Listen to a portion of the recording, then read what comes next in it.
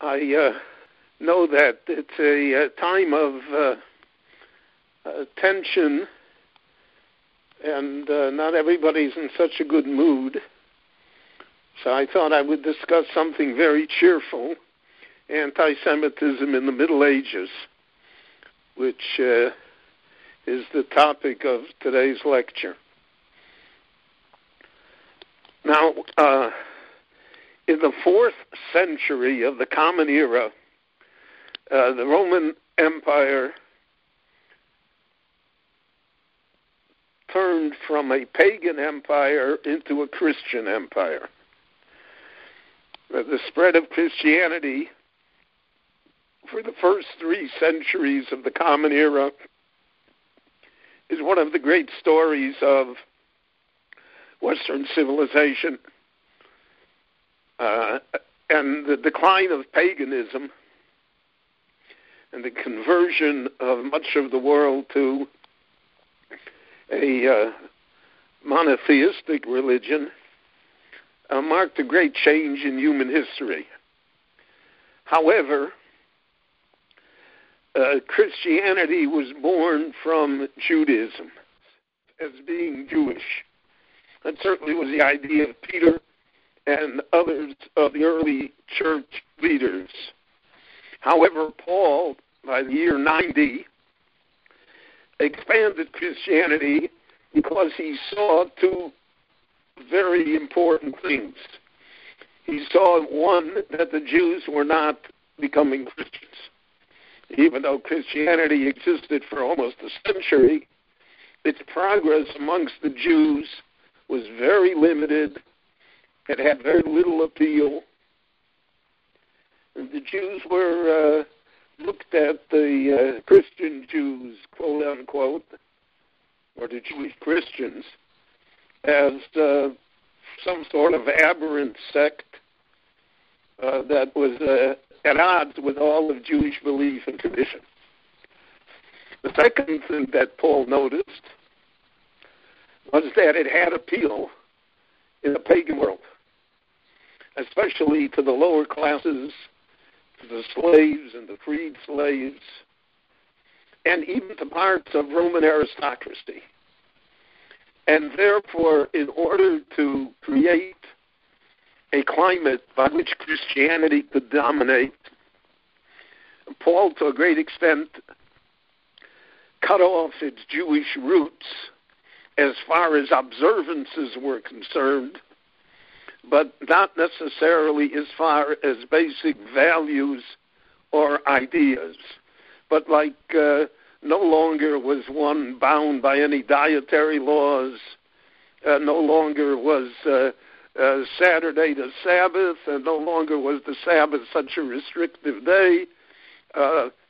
He did away with all of that. But he kept the ideas of love, of mercy, of charity, of caring for others. And the church, early church, grappled with the idea of monotheism. And there were many splits in the church, because once we get into theology and philosophy, it's very hard to have just one idea. When you think about it, it always fragments into different opinions and different ideas. And therefore, the idea of the Trinity came into being, that God is one, but somehow there are 2 partners that are also involved. Now, to Judaism, this was anathema. This led to the complete rejection of the ideas of Christianity by Jews, because they could not imagine that God, so to speak, had a son, or that there was an independent Holy Spirit. There was only God, however we look at it, nothing else. And that's what we say in the prayer, Ein od milvado, there's nothing except God. On top of that, there was also a problem that the divinity of the Savior of Christianity. That he, so to speak, was God in a human form, and that he was killed. So how do we reconcile that? So Judaism rejected all of that. It said God never appeared in a human form. The line between heaven and human beings is very distinctly drawn. It is not compromised. It's not blurred. And because of that, therefore, the Jews stood in opposition to these tenets of Christianity. Now, within Christianity itself, there was what they called an Arian heresy, which also rejected the ideas of the Trinity.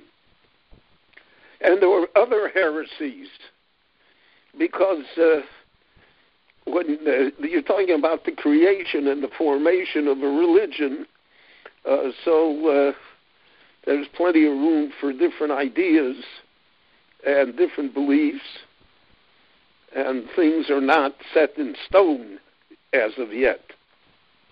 Because of all of this, you have the backdrop also of the Roman Empire, which moved from its seat of power in Rome itself. It moved east to the seat of the Roman Empire, moved from Rome to then Constantinople, today's Istanbul. The Emperor Constantine, in fact, converted to Christianity, and he made the Roman Empire Christian.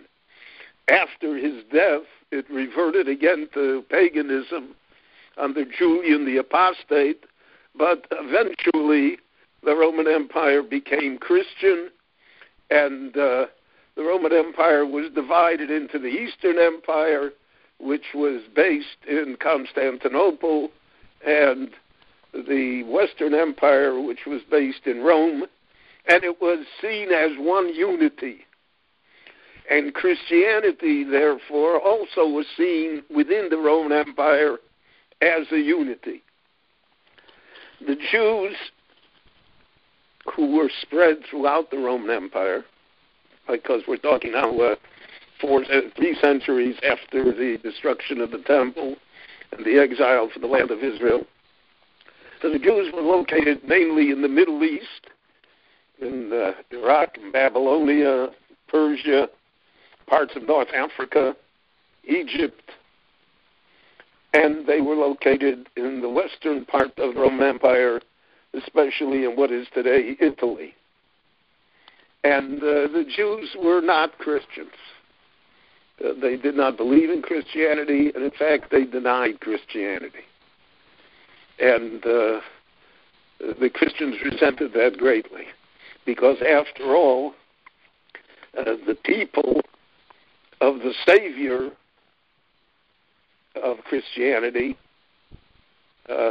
should be the first ones that believe in him, not the ones that reject him and say that the whole thing doesn't exist. And because of that, therefore, we find already in the writings of the early church fathers, Justin Martyr and others, terrible anti-Jewish screeds, because they said that the Jews have to be so evil that they deny their own Savior. And this is the seed of religious anti-Semitism. Anti-Semitism based not upon behavior and not upon experiences, but upon beliefs, upon the religion. And since the Jews did not agree to the religion, so then they became heretics. And a heretic in the ancient world, in the medieval world, was to be burned at the stake. There was no idea of freedom of thought. There was no idea that people could hold different ideas and were entitled to hold different ideas. On matters of faith, either you believed as the official line wanted you to believe, or you were liable to death. And in the 4th and 5th centuries, there were great wars within Christianity against heresies that arose. Because there always are heresies that arise. There always are people that say, well, I don't believe that. All of Jewish history shows us that happens by us, too. I mean, it's not people look today and they say, oh, how can it be that so many Jews, God forbid, don't believe? So first of all, they don't believe is an exaggeration. But how come they don't observe? How come they're not like me? How come they don't wear my clothes? Well, that's the nature of the human race. And it's been the nature of the Jewish people from day one. When they left Egypt, they built a golden calf right away. And they rebelled in the desert. And throughout the period of the conquest of the land of Israel and the period of the judges and the period of the kings, it's one long story of, they don't believe. It's the challenge that the prophet Elijah issued to the prophets of the Baal, to the Jewish people. He said, Im Hashem hu Elokim, if you believe that Hashem is God, then go and worship him. And if not, if the Baal is the God, then go worship Baal, but don't confuse the two. I mean, don't mess the whole thing up. But that's almost an ideal situation, which even in the time of Elijah, he was unable to resolve. So you have, by the 4th and 5th centuries, which is the beginning of the period that we call the Dark Ages, Rome collapses. It's conquered by the barbarians. And the Christian world splits into two parts. The eastern part, Constantinople originally was called Byzantium. So the Eastern Church was the Byzantine Church, and then the Western Church was the Roman Church, which is Roman Catholicism. Even though they both allegedly espouse the same religion, they have these divisions between them, different customs, different beliefs. And also the question is the Bishop of Rome more powerful than the Bishop of Byzantium? Who's the real Pope, so to speak? Who's entitled? The Byzantine Christians, the Eastern Christians, persecuted the Jews unmercifully.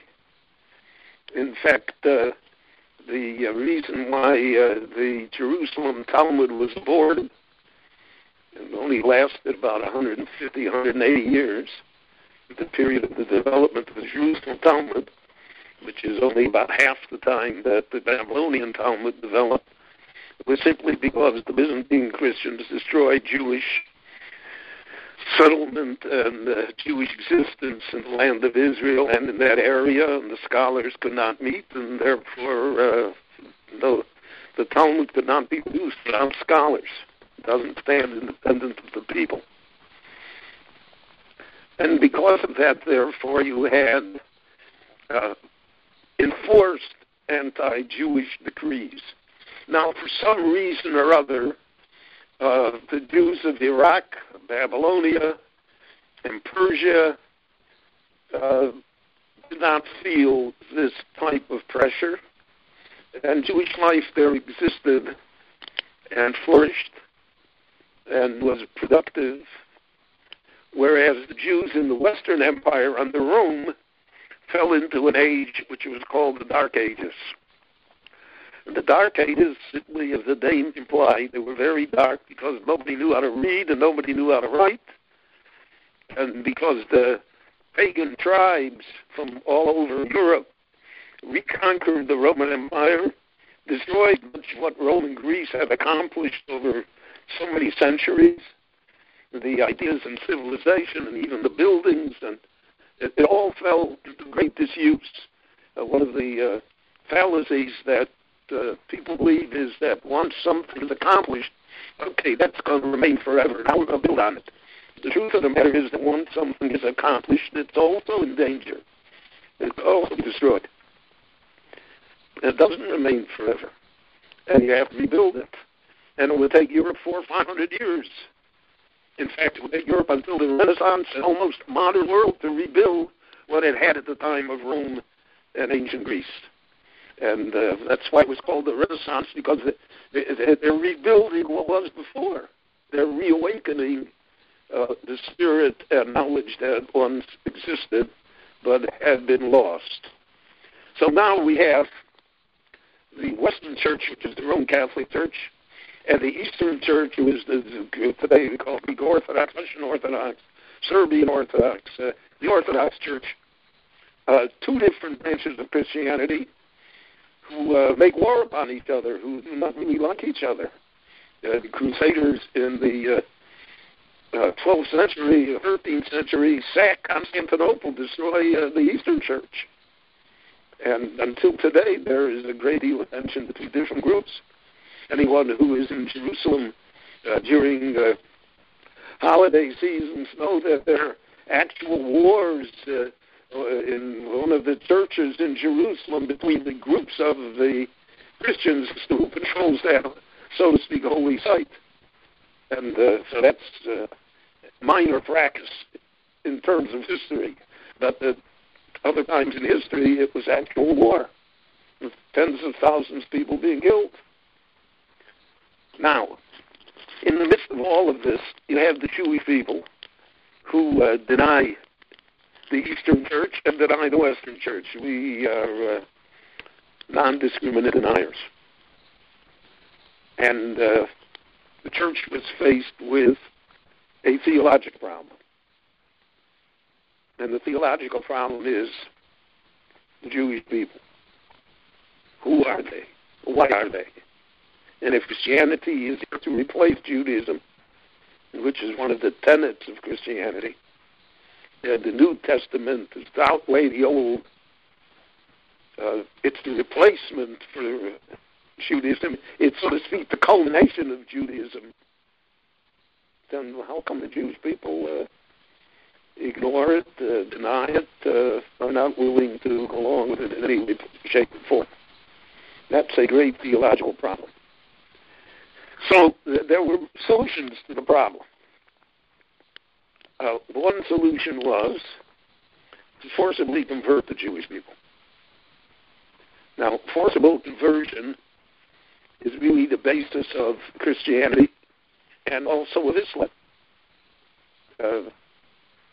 Islam, which arises in the 7th century, was basically created by a small tribe of Arabs emanating in Arabia, but who were very warlike. And Islam preached the idea of jihad, that you can force people. You know what the perfect faith is, and therefore you can coerce people into converting into your faith. And if they don't want to, then you kill them. Now, that's a vast overstatement, but it lies at part of the problem of Sharia law today and of how the Western world has to deal with the Muslim world, that it is very slow to understand and appreciate what the problem really is. The problem is that you're not going to abide by Sharia law. If you're not going to abide by Sharia law, then Sharia law entitles you to force you to abide, or else to destroy you. And the same thing was with Christianity. So the church felt that it could coerce the Jewish people. How to convert, force them to convert. Now that coercion occurred in various forms. One was discrimination against the Jews, to make life so miserable for the Jew living in a Christian country that one perforce would convert.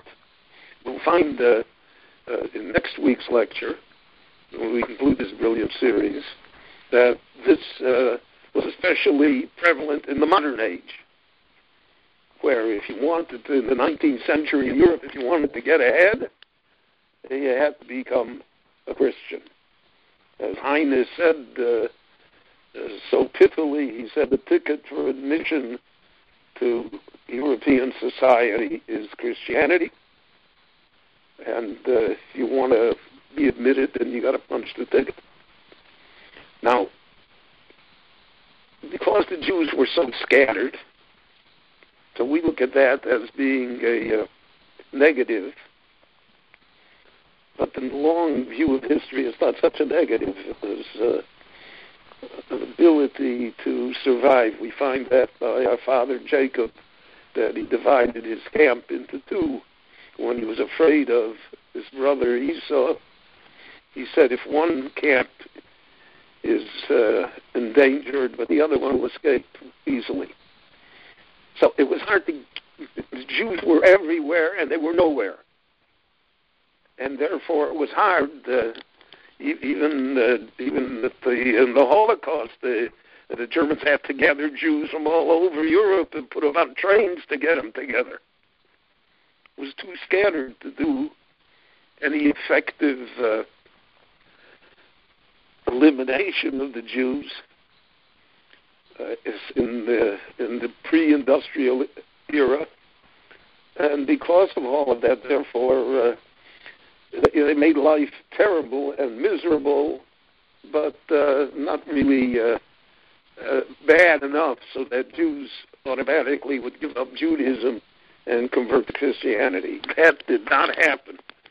And because of that, that was a source of great frustration to the church. So there was a second program, which was the idea of persuasion. We would be able to persuade the Jews through debates and writings, arguments about the truth of Christianity, and that the Jews are a logical people. They are a people that are given to understanding arguments, and that our argument would be so overwhelmingly powerful, would be so clear, that the Jews would adopt it. So we have in the Middle Ages a series of debates, theological debates between Jews and non-Jews. And the church sponsored those debates in the belief that this would be the key to getting the Jews to convert. The most famous debate, the one that's least most dramatic, there have been books written about it and even films. This great debate between Rabbi Moshe ben Nachman, the Ramban, and an apostate Jew. Now, the church always used apostate Jews as their debaters. They always used Jews that, to a certain extent, were scholarly Jews that went to the yeshiva and somehow had converted, and then they became the chief debaters and prosecutors of the Jewish people. So this was a Dominican friar by the name of Paul, who debated the Ramban. The Ramban wrote a detailed description of that debate. It's called Sefer HaVikuach, the Book of Debate. And it happened before Shavuos in the year 1263 in Barcelona in Spain. And it was in front of King James of Aragon, the Catholic king, who, by the way, to his credit, allowed the debate to be a fair one. And he assured the Ramban that whatever the Ramban said would, so to speak, not be held against him, would not in any way be the source of his persecution after the debate. At the end of the debate, where the Ramban naturally refuted all of the proofs, this apostate Jew who knew the Talmud, attempted to prove that the Talmud itself believed in Christianity. A prima facie preposterous idea, but that was his basis for argument, and the Ramban refuted it over and over and over again. And the Ramban made very harsh statements about Christianity. One of his great statements was that he said that Christianity preaches love and peace. And he said in the 700 years that Christianity has existed, that the world has found itself at war and cruelty in a measure that even was greater than how it was in the pagan times. So he said, you see, it doesn't work. And he said that the Jewish people are described as a lone sheep amidst 70 wolves. And he said, the Lord has preserved us and will continue to preserve us. And basically he said, leave us alone. We're not bothering you. Now, we're not bothering you is not necessarily correct because of the fact that the mere existence of the Jewish people was a trouble to the church. It always stood as a problem, as something that can't be. And how do we explain it? So the church came up with an idea. The persuasion failed. The church came up with an idea that the Jewish people were the mission people. Now, the mission people didn't mean that we have a mission in the world, but as much as it meant that the reason the Jewish people still exist and we can't get rid of them, and no matter what we do, it doesn't seem to change them, is because they have a mission. And their mission is to exist throughout time, so that when the Christian Savior will come again, the second coming, who will be able to recognize him? Who will be able to talk to him? What language? It won't be Latin. It won't be Greek. So we have to have Jews. The Jews will be the ones that recognize him. The Jews will be the ones that will acclaim him. The Jews will be the one that will enthrone him. And if that's the case, so that we have to have Jews, can't destroy the whole Jewish people. And from that there arose one of the great anomalies of history, something called the Pope's Jews. And the Pope of Rome always had a few hundred Jews living under his protection.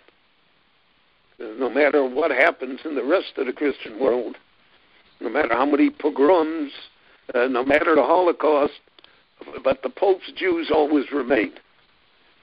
And it was an interesting phenomenon throughout the Middle Ages that the Jewish neighborhoods were always next to the cathedrals, always next to the great churches, because that is where they were the most protected, because theologically they were necessary. And this reflected itself at, for instance, in the Vatican, most of the purveyors of the, I shouldn't say years, but most of the purveyors of the artifacts that Catholics come to purchase in the Vatican, etc., the people sell it to the Jews. And the Jews are, it's in the traditional a form of Jewish commerce throughout the ages, which was granted to them by the church, simply because of the fact that the church theologically needed Jews to survive. It's one of the interesting sidelights to the Holocaust, the Second World War, is that the only time that Pope Pius XII really protested the Germans as to what was going on is when they rounded up the Jews of Rome and began to round up his Jews as well. That already was a line that he was not willing to cross. So in the Middle Ages, this is all religion, and the Jews had a wrong religion. The same thing was true in the Muslim world. Muhammad felt that the Jews rejected Christianity because they had problems with Trinity, and the Christians had all sorts of saints, and they had all sorts of idols and artifacts in the church that looked pagan. So he said, I understand why the Jews reject it. But I give them a religion. The mosque has absolutely no symbol whatsoever in it. I have a pure monotheism. I don't declare that Muhammad is the son of God. He's a prophet. But I don't touch God at all. And he took many of the ideas of Judaism and incorporated them in the Quran and the ideas of the Muslim world. And because of the fact that, again, he himself was from this Arab tribe, so he said, my ancestor is Abraham. And he said, but the Jews got the story wrong. It was not Isaac that was bound on the altar. It was Ishmael, and we are descended from Ishmael, and we are rightful heirs of Abraham. And we were entitled to everything. Well, he thought that that would sell. So the Quran itself, there are many complimentary things said about the Jews, because those parts were written when he thought, so to speak, that the Jews were susceptible to being converted. However, there are many terrible things in the Quran about the Jews, insults, calumnies, curses, because that's when he realized that the Jews were not going to convert. That just as the Jews had rejected Christianity, they were going to reject Islam as well. Now, because of the vast territories that the Muslims conquered, all of North Africa and the Middle East, and they came, the Balkans, they came to the gates of Vienna. Because of all of that, he had a lot of, the Muslims had a lot of non-Muslims in their midst that they had to deal with. And how did they deal with them? So they created a theory called dhimmi. Dhimmi meant, first of all, they identified Christians and Jews as the people of the book, meaning they have some connection to holiness and to the Muslim religion. They're not out of it completely because they're in the book. The book meaning the Bible, which has been supplanted by the Quran. But they created a second-class tier of people called dhimmis.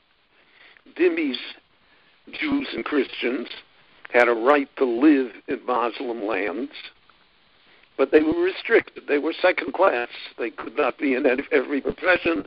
They could not be equal to what the Muslims were, not in commerce, not in education, all sorts of decrees. But they were not doomed to destruction.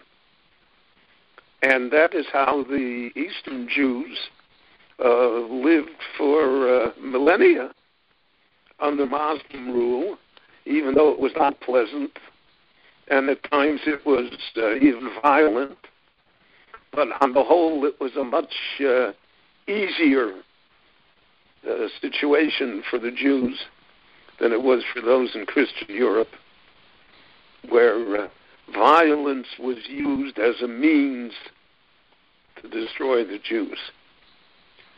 Now, certain things happen that the Jews, because of their religion,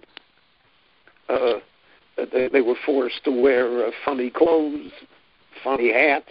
You take a look, there's a Haggadah of Pesach from the Middle Ages. It's been reprinted many times. And you see that the Jews there are wearing strange hats, pointed hats with a bulb on top, and all sorts. They're dressed like clowns because the Christians forced them to do that. Or they have to wear a patch, like in the Germans made the Jews wear a patch that said unit. And all of this was meant to degrade the Jews to such an extent that they would give in, that they would break down. And then on top of it, in the Middle Ages, nobody knew anything about the coronavirus. The Middle Ages was replete with plagues, with all sorts of health crises. So today we're more sophisticated, even though we are not sanguine about it, and we don't understand it, and it has consequences that to us are unbelievable. Nobody, 3 months ago, if I would tell you what this world looks like, you would have said, he's out of his mind. But we're witness to this. So, for instance, in the Barbara Buckman has a book about the 14th century, which is the worst century of the Middle Ages, certainly in Western European life. 100 Years' War between France and England. All sorts of terrible things go on. One of the things that go on is the bubonic plague.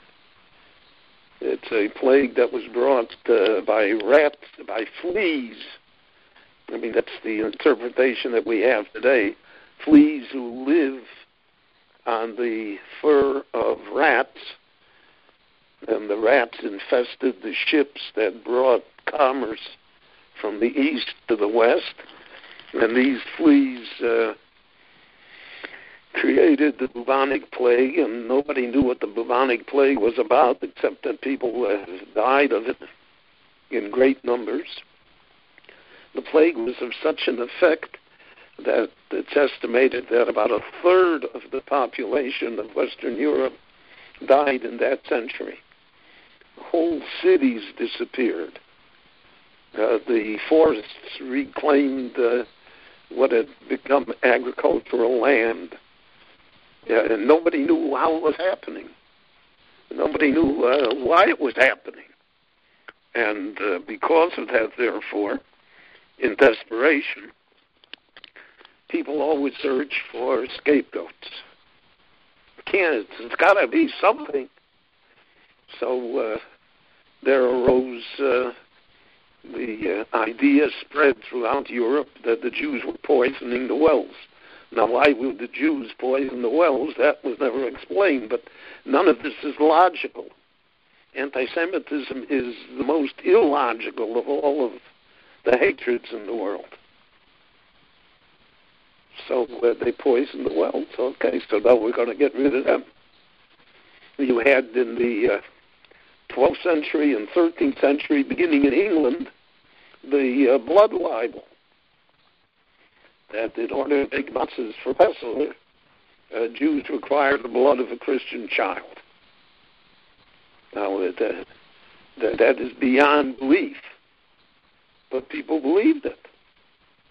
And if you go to England today, you'll see monuments to Christian children that somehow disappeared in that century and were granted the status of being saints, and who their history is that they were murdered by Jews in order to have blood for matzahs. So the Jew is the devil incarnate. Every trouble in the world is because of the Jews. They're poisoning wells. They're killing Christian children to have blood for matzahs. And therefore you have expulsions. We want to get rid of them. We don't want them in our midst. So the Jews were expelled from England. The Jews were expelled from France. Now in Spain was for a long period of time divided between the Muslims and the Christians. In the Muslim half, the Jews prospered greatly. They even rose to great positions. There were Jewish generals in the army. There were Jewish prime ministers, Shmuel HaNagid, in Shaprut. There were great leaders. And it was called Golden Age of Spain, because Spain itself prospered in every way. And the Rambam Maimonides is born in Cordoba. But again, First, there is religious fanaticism on the part of the Muslims. There's a group of people called the Almohads who said that this tolerant attitude towards the Jews corrupts Islam. So it's a sign that they're not really believers in Islam, and this corrupts it, and therefore it will weaken it, and will be driven from Spain by the Christians. So therefore they mounted anti-Jewish pogroms. The Rambam and his father and brother were forced to flee from Cordoba and to hide in the Atlas Mountains in Morocco, where the Almohads also were powerful. And that's really the beginning of the end of the Golden Age. But it was the Christian reconquest of Spain. The Christians in the north came south and drove out the Muslims, reestablished Christian rule. That put the Jews under great pressure. So in 1391, again, there was a preacher called Ferrer who traveled throughout Spain, Christian preacher, propagandizing against the Jews. And he said everything, the plagues are the Jews, any trouble that exists, it's because of the Jews, and because we tolerate the Jews. And because of that, in 1391, there was a tremendous pogrom in Spain. And in that pogrom, tens of thousands of Jews were forced to convert to Christianity. And it was an example of the fact that Jews felt they could convert on the outside and remain Jewish on the inside, something which 100 years later they would attempt to do as well. One of the strange, anomalies of the time is that the grandfather of Don Yitzhak Abarnel was one of those who converted, but he sent his family to Portugal where they could still remain as Jews.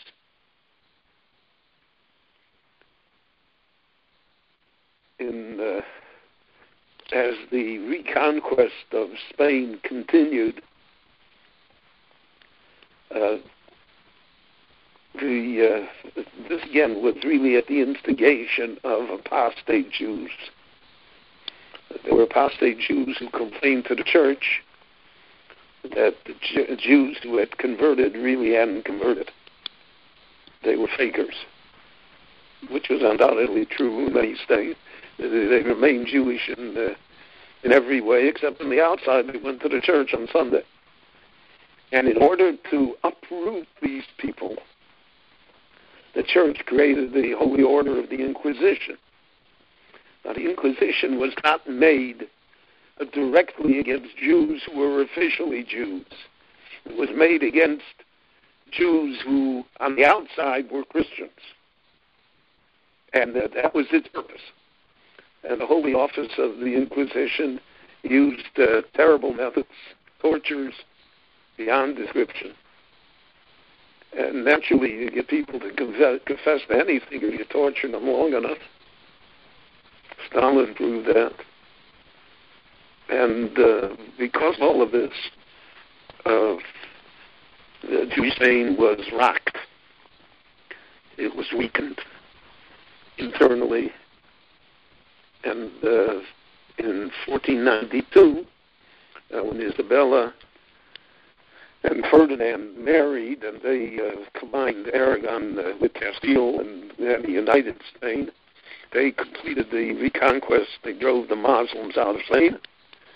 And under the prodding of the church and of the Inquisition, they gave the Jews of Spain the choice of exile or of conversion. And the Spanish Jewish community basically split in two.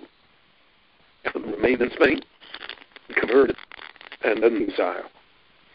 Now, In Germany, there were all sorts of pogroms. There was a guy by the name of Pfefferkorn who organized them. Again, any trouble that existed in the Middle Ages was the problem of the Jews. In the Middle Ages, they believed in witches. They believed in all sorts of super. So it's not hard. Not hard to imagine that this was an easy sell. But the question was anti-Semitism of religion, simply of religion. And if we're talking about anti-Semitism of religion, there is a cure. And the cure is conversion. Because once you're not of that faith, so then, so to speak, you're exempt. And that was the pressure that was put upon the Jews. The Jews were always loath to convert, even under the worst of circumstances. And because of that, the Jews remained a thorn in the side of the church, in the side of Islam, and of the countries that they lived in. In the 11th and 12th and 13th centuries, there were the Crusades that came to drive the Muslims out of the land of Israel and reclaim it for Christianity. But on the way, the Crusaders said, why do we have to go all the way to the Middle East to kill infidels? We got infidels right next door here in our midst. And even though the number of Jews killed by the Crusaders is really small change in terms of Jewish death in the exile, for instance, when the Tri-City of Spires and Worms and Mainz was destroyed by the Crusaders, probably no more than 1,000 or 1,500 Jews actually were killed. But the effect was that either you convert, either you give it up, or we're going to come get you. And that was a prevalent attitude throughout Christian Europe, and to a lesser extent through the Islamic world as well. Now, Christian Europe would break up. The Roman Catholic Church would lose its hold. It would lose its hegemony. In the 16th century, Protestants would arise. The Renaissance would stand against the church. Modern science, etc., would stand against the church. When all of that happened, to a certain extent, it worsened the position of the Jews, because then the church said the reason all of this is happening is the Jews are fomenting it. Now, Luther, who was originally a Catholic monk and then the head of the founder of the Lutheran Church and Protestantism, so he also felt that the Jews would agree with him, and that in agreeing with him, they would convert and become Protestants. And then he, like all of the other innovators, saw to his chagrin that did not happen. Well, when that did not happen, so then he turned into a bitter, bitter anti-Semite. Luther wrote some of the worst diatribes against the Jews. So when we talk about the Holocaust and Julius Streicher and the Nazis, they did not invent anything. They simply repeated what was part of the background music, the noise of the time. And it always has and continues to have a resonance, because life is so confusing. It's so mysterious. There are so many things that happen for which we have no explanation. And human beings always want to have an explanation. We always desire, right? Look at now. If somebody came today and said, I know why the coronavirus happened, well, he's going to have, or she's going to have, followers. Doesn't have to be true. but at least it provides some explanation. But when the leaders of the world get up and say, we have no idea what's going on, and we don't know how it came, and we don't know how it's going to end, and what's going to be, it's not very reassuring. And because of that, therefore, people find it hard to deal with. So anti-Semitism is a comfort zone. I know why things happen, because there are Jews in the world. They're doing it. They're ruining it. And once I feel that I know why it's happening, so then I can take measures, so to speak, to correct the situation. So if the pagan world was because of the national existence of the Jewish people, not because of their religion, but that's why there was anti-Semitism, because the Jews were different as a nation. In the Middle Ages, it was simply because of the fact of religion. The Jews were persecuted for their belief, and they became the scapegoat for the world. Okay, next week we will talk about the more modern period, where Jews no longer is it a matter of religion, but it's a matter of race, and that becomes even more difficult. So I want to thank you all for tuning in.